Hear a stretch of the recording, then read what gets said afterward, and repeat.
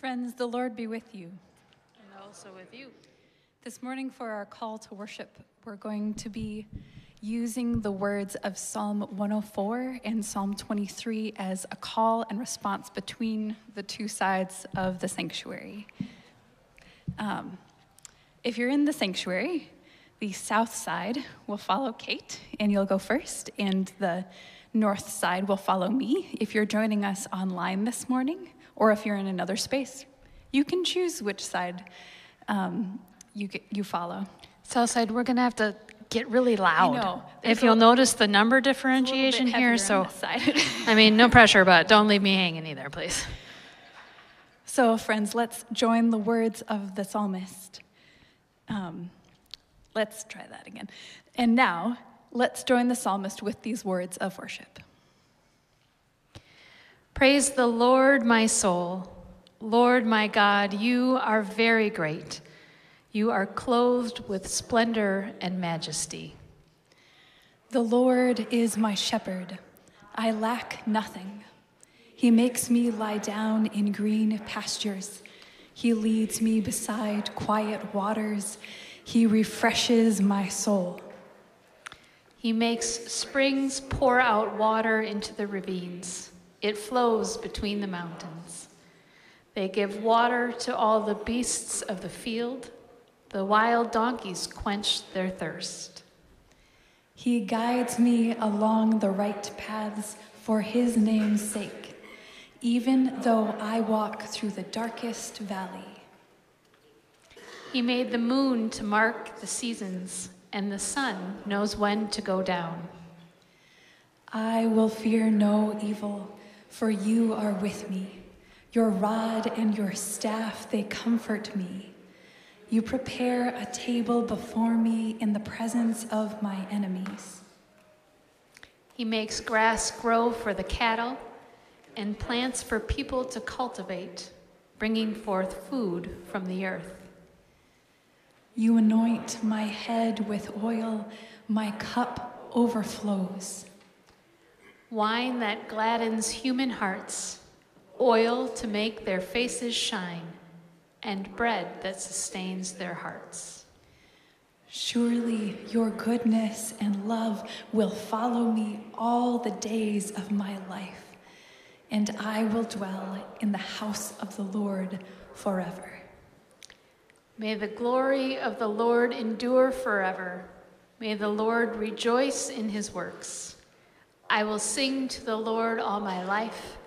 I will sing praise to God as long as I live. Sisters and brothers, stand as we sing that glory to God together in voice.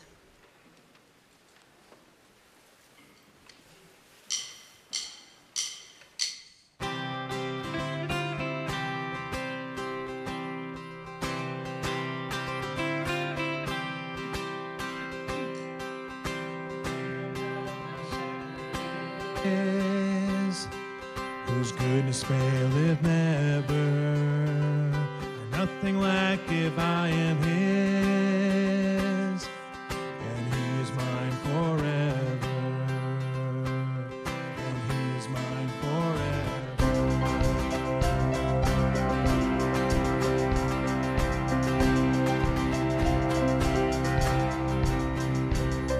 Streams of living water flow.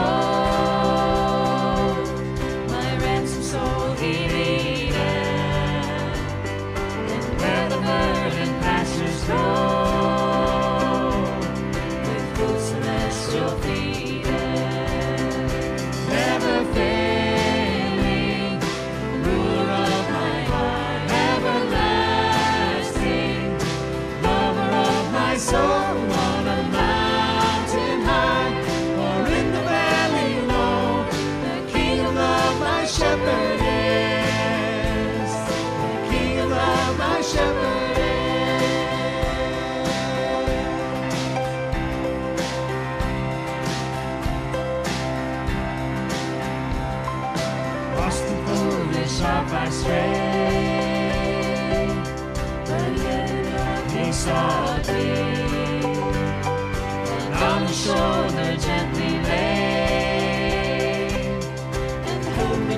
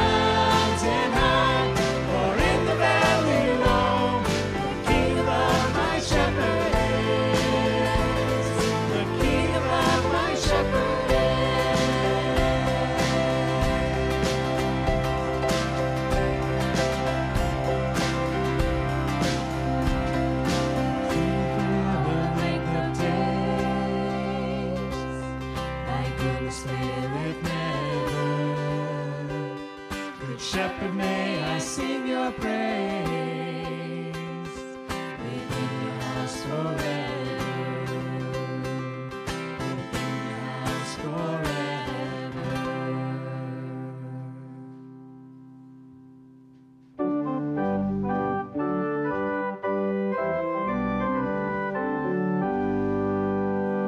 Oh, worship the King, all glorious above, and gratefully sing God's power and God's love, our shield and defender, the ancient of days, pavilion in splendor and girded with praise.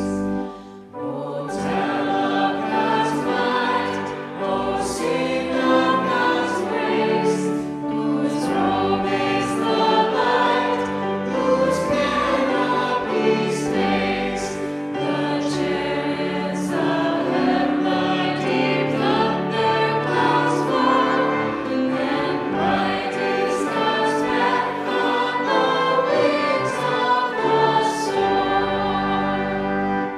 The earth with its storm of wonders untold, Almighty thy power hath founded of old, established its rest by a changeless decree, and round it hath cast like a mantle the sea.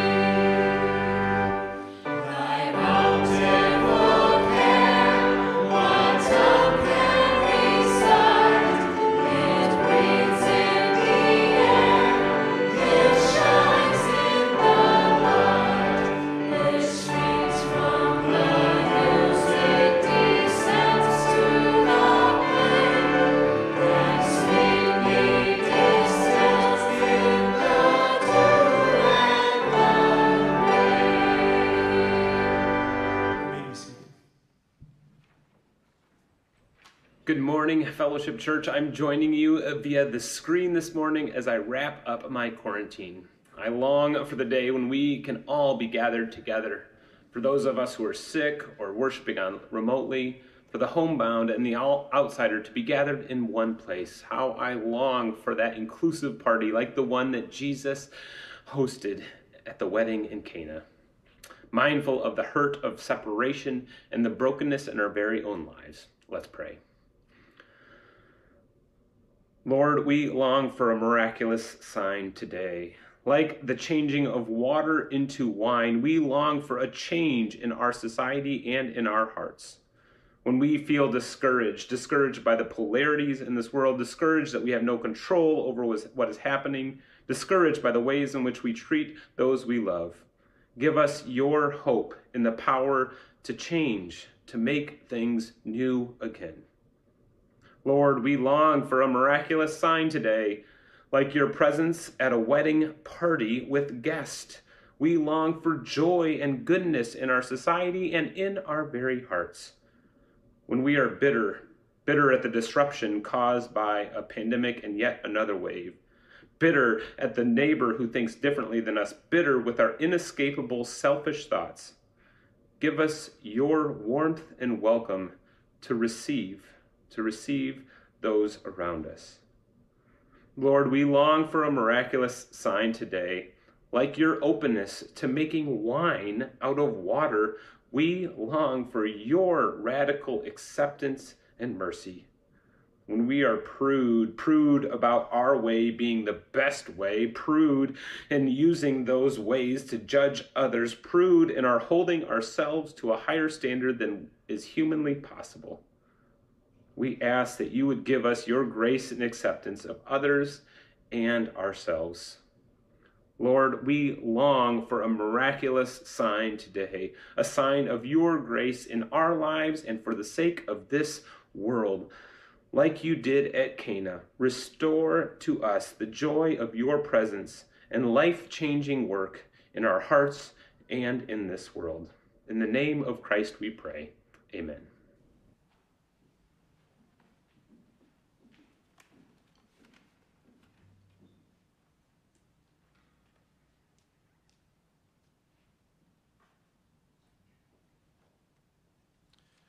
as we trust in God's forgiveness and faithfulness. Let's continue to sing together.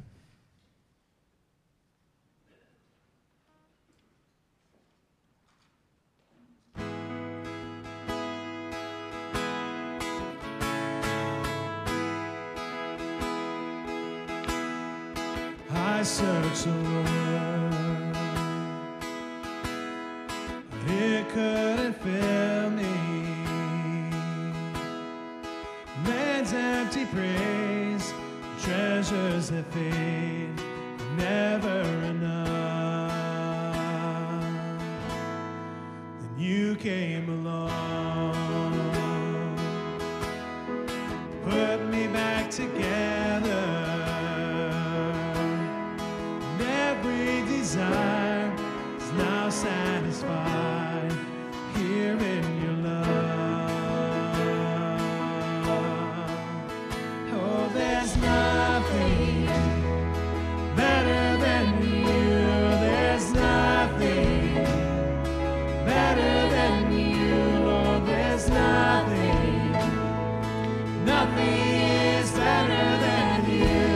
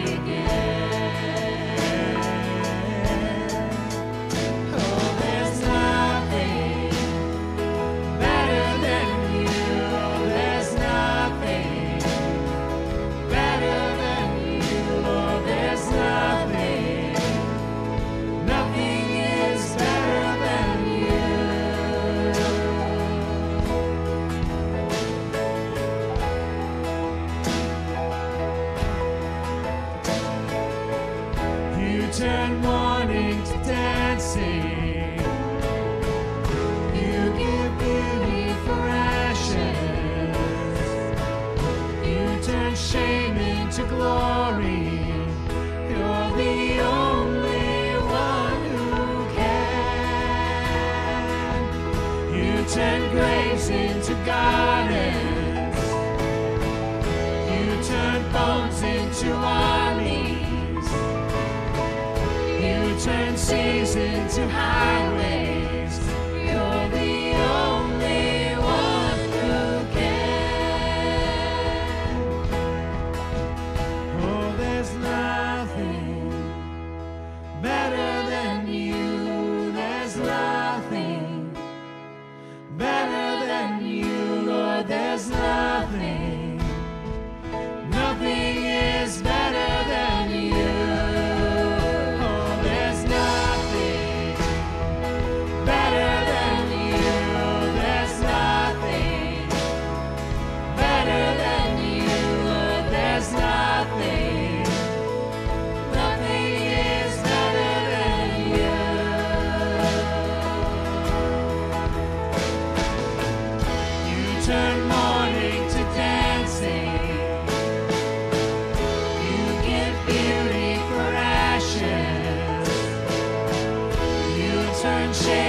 To glory, you're the only one who can. You turn graves into gardens. You turn bones into armies. You turn seas into highways. You're the only one who can. You're the only one who can. You're the only one who can.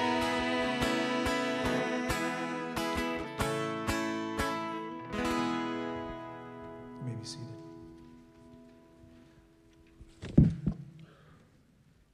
Good morning. I want to welcome everyone who's in person this morning and also everyone who's joining us online. I know at least in the first service, we had over 107 different households represented online. So I'm thankful for the technology that allows us to be connected during times like this, and I'm thankful for a Holy Spirit that also connects us even when distance is between us. So thank you all for being here at Fellowship, where our mission is to love God and others as an accepting community centered on Christ, focused on developing faithful followers of Jesus. And if it's that mission that gets you excited to be a part of this church, we have an opportunity for all people who are not members to become new members. Whether you just started to visit us or you've been attending for a while and haven't made that step, I want to invite you all to our Discover Fellowship Cafe that begins February 2, and that goes February 2, 9, and 16. What those are is it's a chance to learn more about our church, what we do here, and at the end of that, you have the opportunity to become members of this church. So I want to invite you into that. We're looking forward in the youth ministry to summer. We're looking at a couple of summer trips. We're hoping to hit the road again and do some service this summer. For the high school, I just want to announce we have extended our signups for our West Virginia trip. That trip is June 18 to 25. Stick to my notes here so don't get it wrong.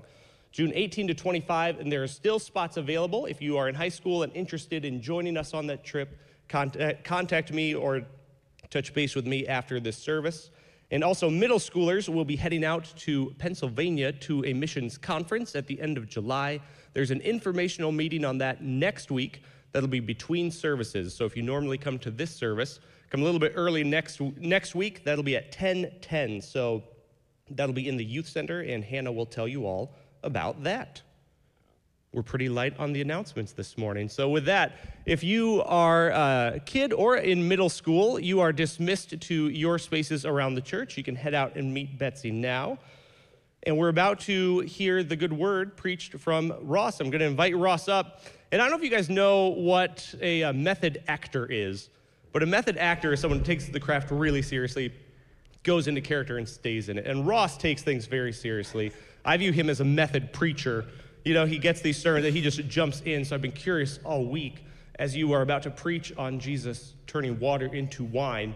How much wine does a pastor have to drink leading up to a sermon like this so that you feel fully, that you can fully embody what you're about to preach for our good? Yeah. Is this a trap for Bryce? Are you trying to get me in trouble? No.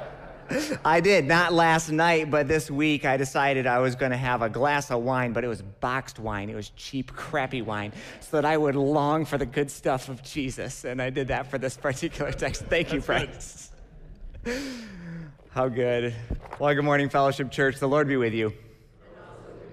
Good to be together again, and as you know, we are continuing forward in our sermon series that we've recently started since Christmas time, where we're following the Gospel of John, and we're repeatedly asking this question of Jesus: who is this man? And especially as he's revealed in these various stories in the Gospel. You may remember, if you were with us for Christmas, in the prologue, Jesus is first introduced to us as the Word made flesh, and he is twice described as one who is full of grace and truth. Later in the first chapter of John, and we looked into this last week, John the Baptist encounters Jesus walking by, and he points him out and says, "Look, the Lamb of God who takes away the sins of the world." And then even further later in that same chapter, disciples are invited to follow Jesus with his wonderful invitation to come and see. Come and see what it's like to live life with him and in his way in the world. Today we turn to John chapter 2. We're just still getting started, and in this particular chapter we encounter Jesus at a wedding party, and in this particular scene he becomes the life of the party in a really wonderful way. If you are joining with us in the deeper journey, in the bulletin there's a little track where you can go a little further. And if you're going to study John chapter 2 this coming week, you'll notice there's actually two stories of Jesus in John chapter 2, and they are wonderful stories where he embodies the very titles that were named of him in the first chapter. So, at the wedding party, Jesus acts as one who is full of grace. It's a great story. And then a little bit later, he's in the temples and he's flipping tables, and now he is full of truth. And so John chapter 2 gives us this balance of this person who is both full of grace and full of truth. All four gospel writers talk about Jesus flipping over the tables. And so I want to lean into this morning the other story that only John tells us, this wedding at Cana.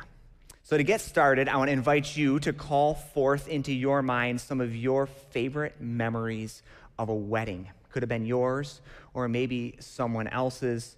I invite you to think a bit about the beauty of the decorations or maybe a wedding dress. Maybe you'll think about the fun dance party that followed at the reception. Maybe you'll think about some meaningful words that were said either in the ceremony or at one of the toasts at the reception for that particular wedding. One of the ones that are really memorable for me, and I'm looking over here because Zach and Shauna Speet usually sit over there. It was at their wedding. Maybe they're online today, but where one of the most memorable toasts was given by the father of the bride, Mr. Buell. He was speaking to the young couple on their wedding day and saying to them not to take life too seriously, and his specific bit of advice was that if you're going to laugh about it later, you might as well laugh about it now. I love that bit of advice. It's very fellowshipy. It was really, really good. If I think back to the wedding that Rachel and I shared together, there's one moment that sticks out for me, and it was where we dropped balloons at the end of the ceremony. We were in a sanctuary about 2 or 3 times taller than this one, and there's a catwalk way up there. Some high school students were hiding up there with about 100 balloons, and at the end of the ceremony, when we were declared as a newly married couple, the balloons dropped down, and it was a great celebratory music where we walked on out. Funny thing was that it was a wedding in August, and so these boys were up in that catwalk the entire time, and it was hot. By the time they came down, they were soaked like they took a shower, but it was sweat, so too bad for them. Another one of my favorite memories was this one at a different wedding party where this guy was dancing so hard that he blew his pants out in the back. And you can see the girls laughing so hard at him, she's crying in the background. It was a hoot of a gathering. And then one more image that happened at this very stage right here, just this past summer. Danny and Petra there, and the great moment where mother of the bride, Lisa Baranius, had the opportunity to come forward and help them share their vows and declare them as a newly married couple. How cool. In each of these cases, I'm hoping you're getting the idea that these weddings celebrations that we have, they are supposed to be both really, really good and really, really fun. That's what we look for when we go to these wedding gatherings, and the hope is that when you're going home from that particular wedding celebration is that the guests and everyone who was there would say that was indeed a great night. It's a night of joy. What I hope you notice is that the weddings of old, the weddings of Jewish cultures, the wedding at Cana, is actually not radically different than the wedding celebrations that we have today. They too would make preparations for it. They would get dressed up. There would be a certain ceremony that they would gather. Friends and family would come together and eat good food and drink good drink, and there would be dancing and all of these kinds of things. The one big difference, however, is that nowadays we do it all in one grand day, typically. Back then, it would have been an entire week-long celebration.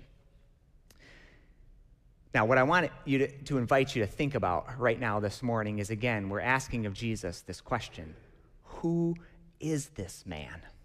And notice today that he was invited to the wedding party. He and his disciples were invited, and he went, which is a counterbalance to the idea that some have today, is that Jesus was some kind of prude or some kind of recluse person, someone who was socially awkward. He was certainly not. He was not like Winnie the Pooh's Eeyore, if you will, who walks around with a thundercloud around and is just moody all the time. There's way too much art out there, if I can voice my frustration, of Jesus that makes him look either aloof or just sad. And that is not the Jesus of this particular story. And I don't think the Jesus that we know, the one who gathered crowds and forever influenced the world for good, would have been that kind of a moody, mopey one. He's actually the opposite of John the Baptist, who is set side by side with him. John the Baptist was a bit of an ascetic.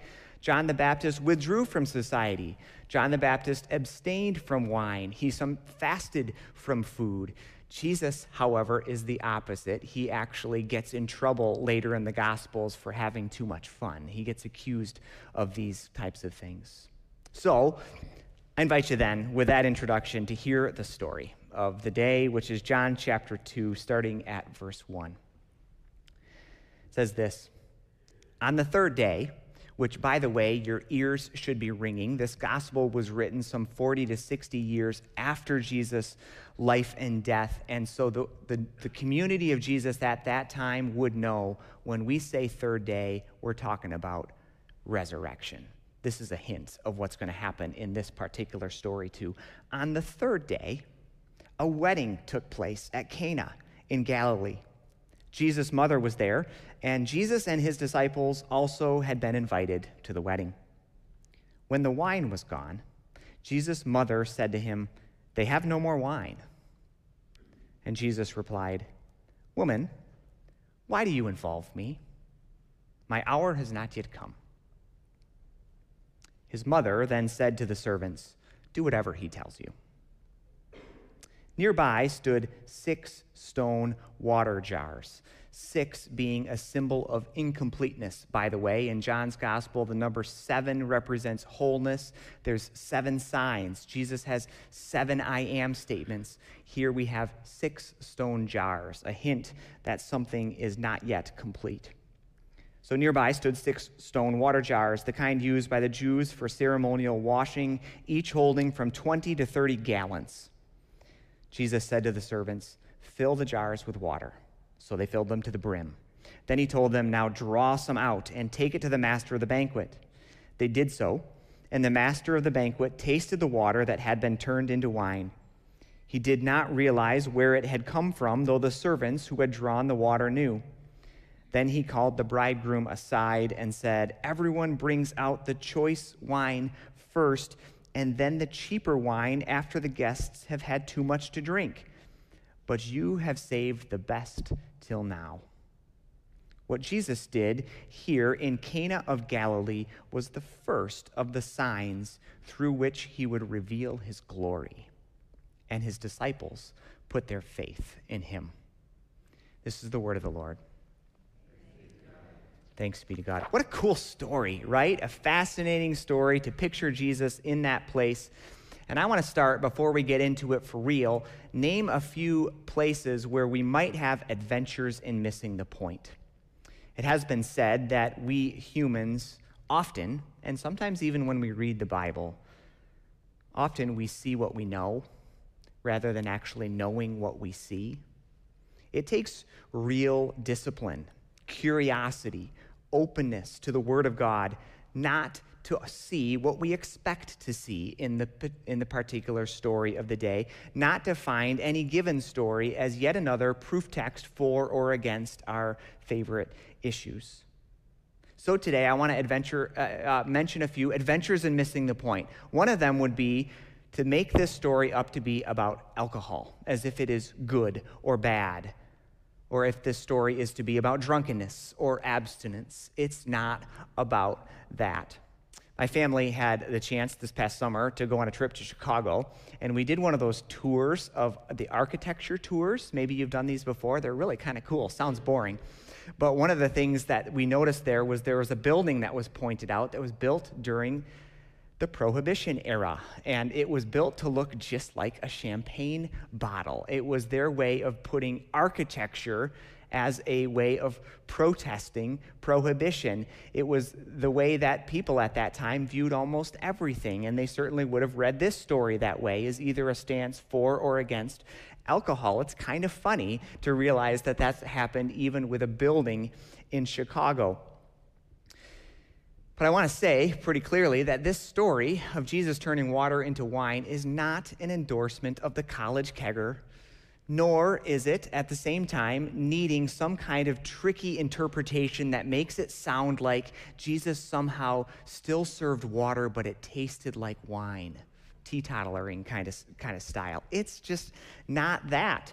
In the Bible, wine is a fermented beverage, and people would drink it at moments of celebration.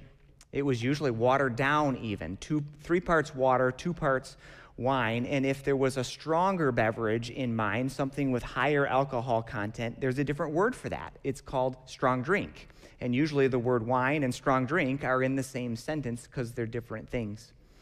What matters, however, in this story is that wine in the Bible is a sign of God's blessing. And even as we said at the call to worship today, wine is recognized as something that gladdens the heart.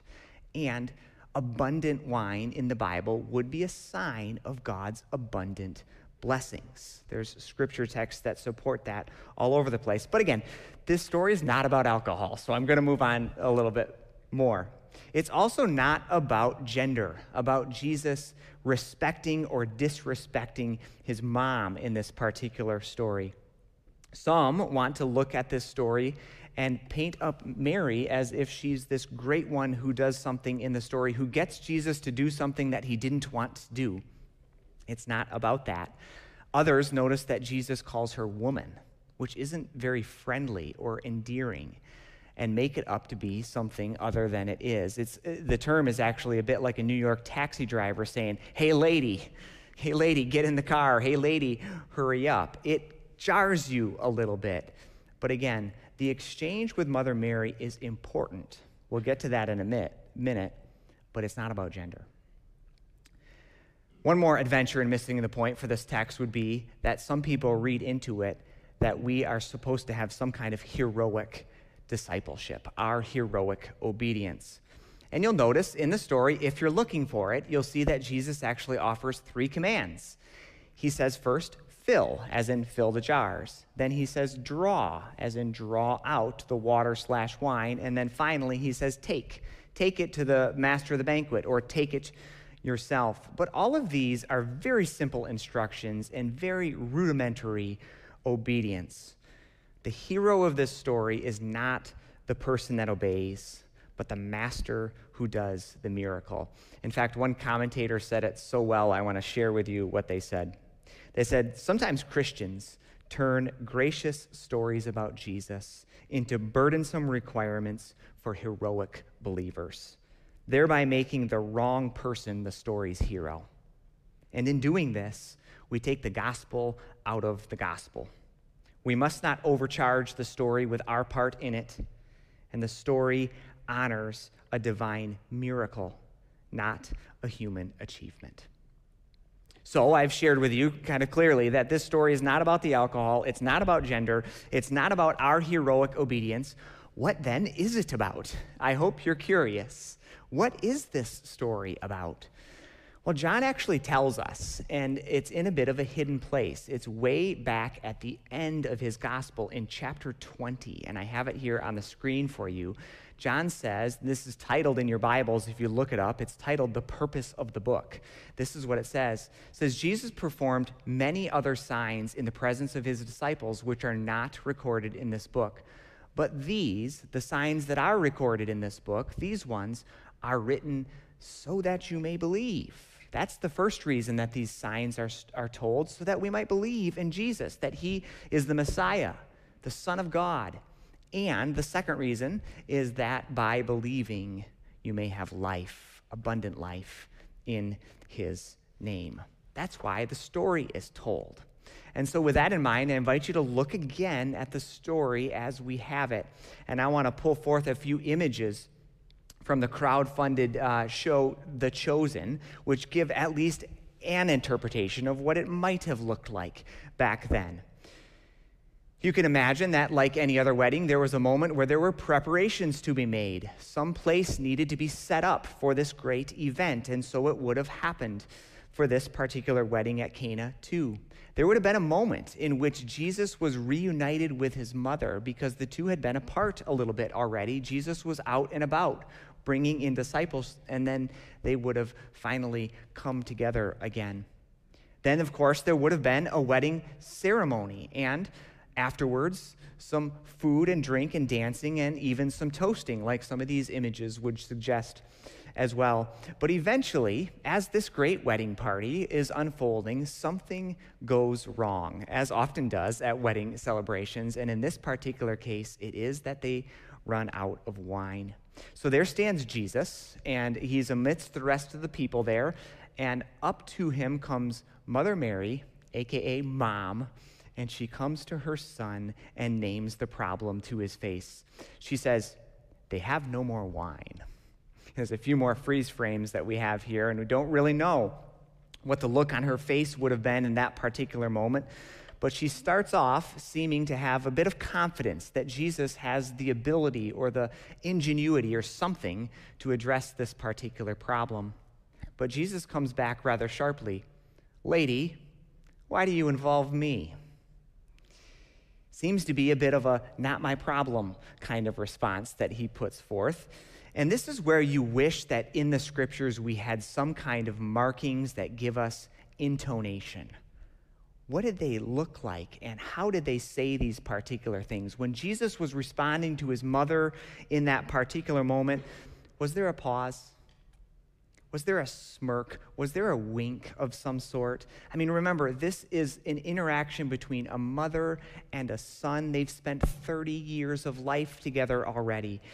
Was Jesus' response to his mom that day serious, or was it sarcastic? Did Mom hear him say what he said, and then did she roll her eyes, as moms might sometimes do? Jesus does offer a rationale in that particular moment. He gives us one more reason that his first answer is no. He says, my time has not yet come. And in John's gospel, my hour, my time, is code word for something significant. Whenever he says that it's not that time yet, that time, his hour, is the hour of the great weekend, the weekend of his humiliation and his exaltation, Good Friday, Holy Saturday, and Easter Sunday. And Jesus is saying in this particular moment, it's not that time yet.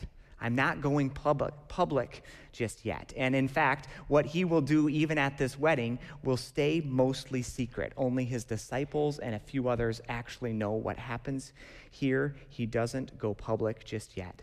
But Jesus is distancing himself a little bit and becoming a person who does his own thing rather than doing specifically what his mom tells him to do.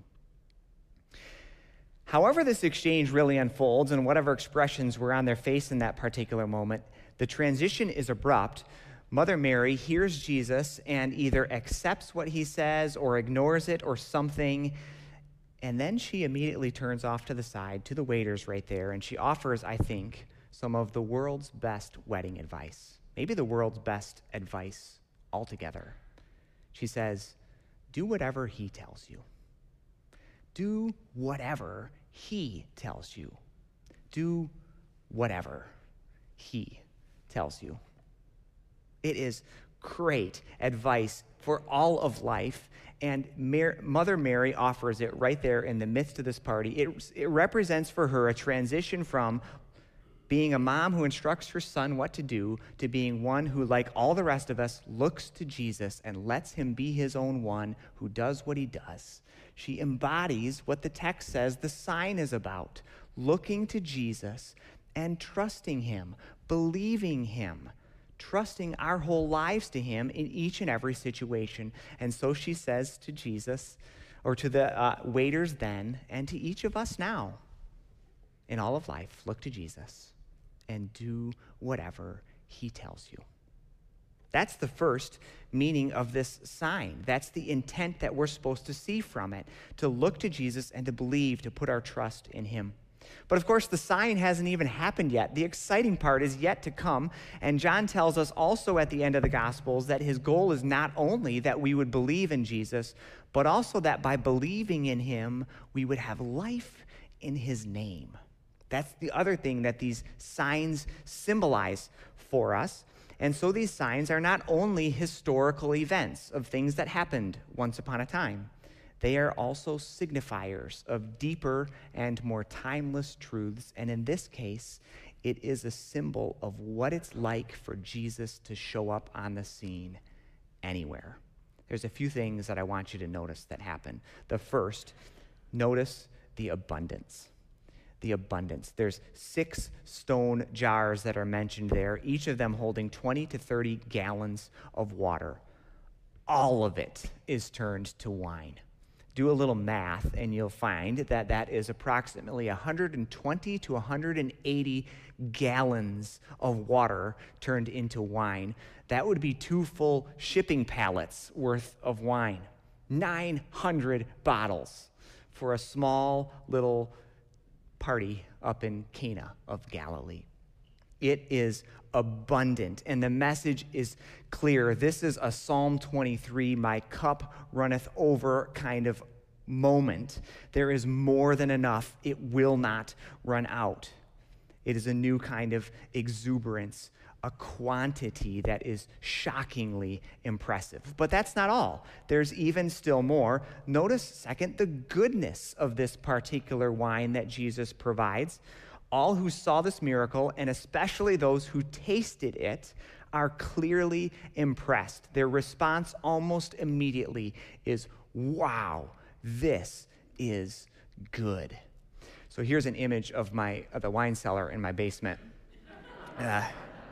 Just kidding.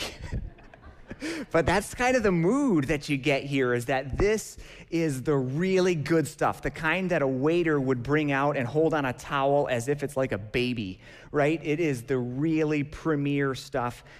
We don't get the details of what Jesus did, what exactly made this wine so good, in the same way that we don't get any details of exactly how it happened. There's no moment of prayer or abracadabra or anything like that. It's just that Jesus was there. And this water became wine, and it was the best, saved for last. It is unmatched in quality. So we have this story, a sign where there is abundant quantity and unmatched quality, and both of them are signifying for us what it's like for Jesus to show up on the scene. And I want to remind you for a minute that this will not be the last time that Jesus speaks of wine. There will come another time in the near future where Jesus will grab just 1 cup, not 900 bottles, but just 1 cup.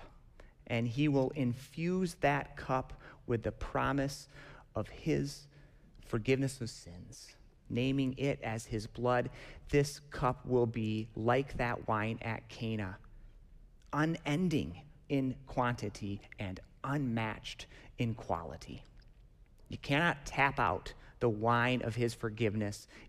God, the Father, in Jesus Christ, is more ready, willing, and able to forgive than we are able to sin. The wine will not run out. And there's another story in the Bible that will mention yet again a wedding banquet, but this time it won't be a cute couple up in the hills of Cana in Galilee.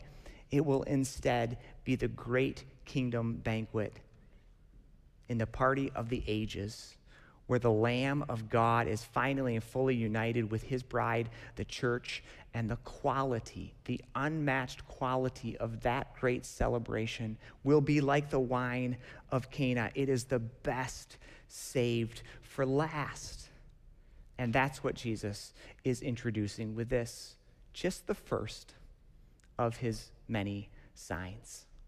It leaves us wondering, who is this man? Who is this man who goes to wedding parties, secretly makes it better than it ever would have been without him, and then moves on without making a fuss about the good that he has done in that particular place? Who is this man? And if he can do that there, what might he do with your life or mine?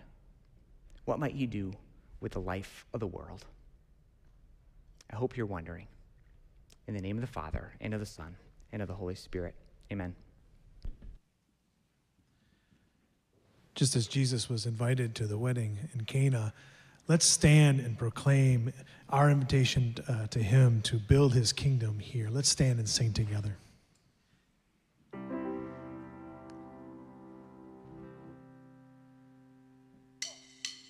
Come set your rule and reign in our hearts again. Increase in us, we pray. Unveil why we're made. Come kingdom set, our hearts ablaze with hope, like wildfire in our very souls. Holy Spirit, come, invade us now. We are your church, we need your power in us. We seek your kingdom first. We hunger and we thirst. Refuse to waste our lives, for you're our joy and prize. To see the captives' hearts release, the hurt, the sick, the poor at peace. We lay down our lives for heaven's cause. We are your church. We pray revive this earth.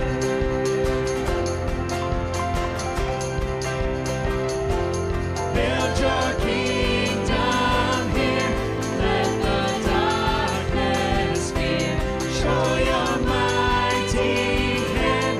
Heal our streets and land. Set your church on fire. Win all nations back. Change the atmosphere. Build your kingdom here. We pray.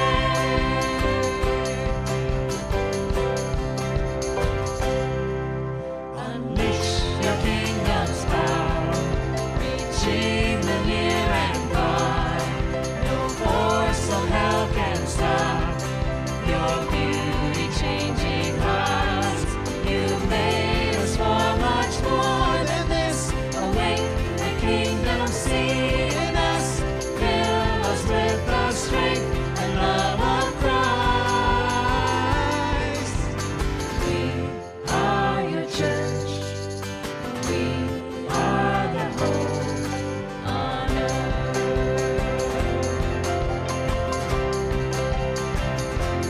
Build your kingdom here.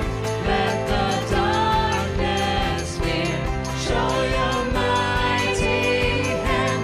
Heal our streets and land. Set your church on fire. Bring all nations back. Change the atmosphere. Build your kingdom here. Build your kingdom here. Let the darkness fear. Show your mighty hand. Heal our streets and land. Set your church on fire. Bring all nations back. Change the atmosphere. Build your kingdom here. We pray.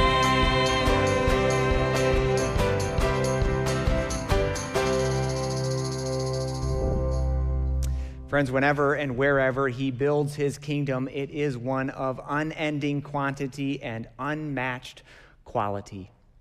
And the kingdom of the ages, which starts now, is one in which Jesus is the life of the party.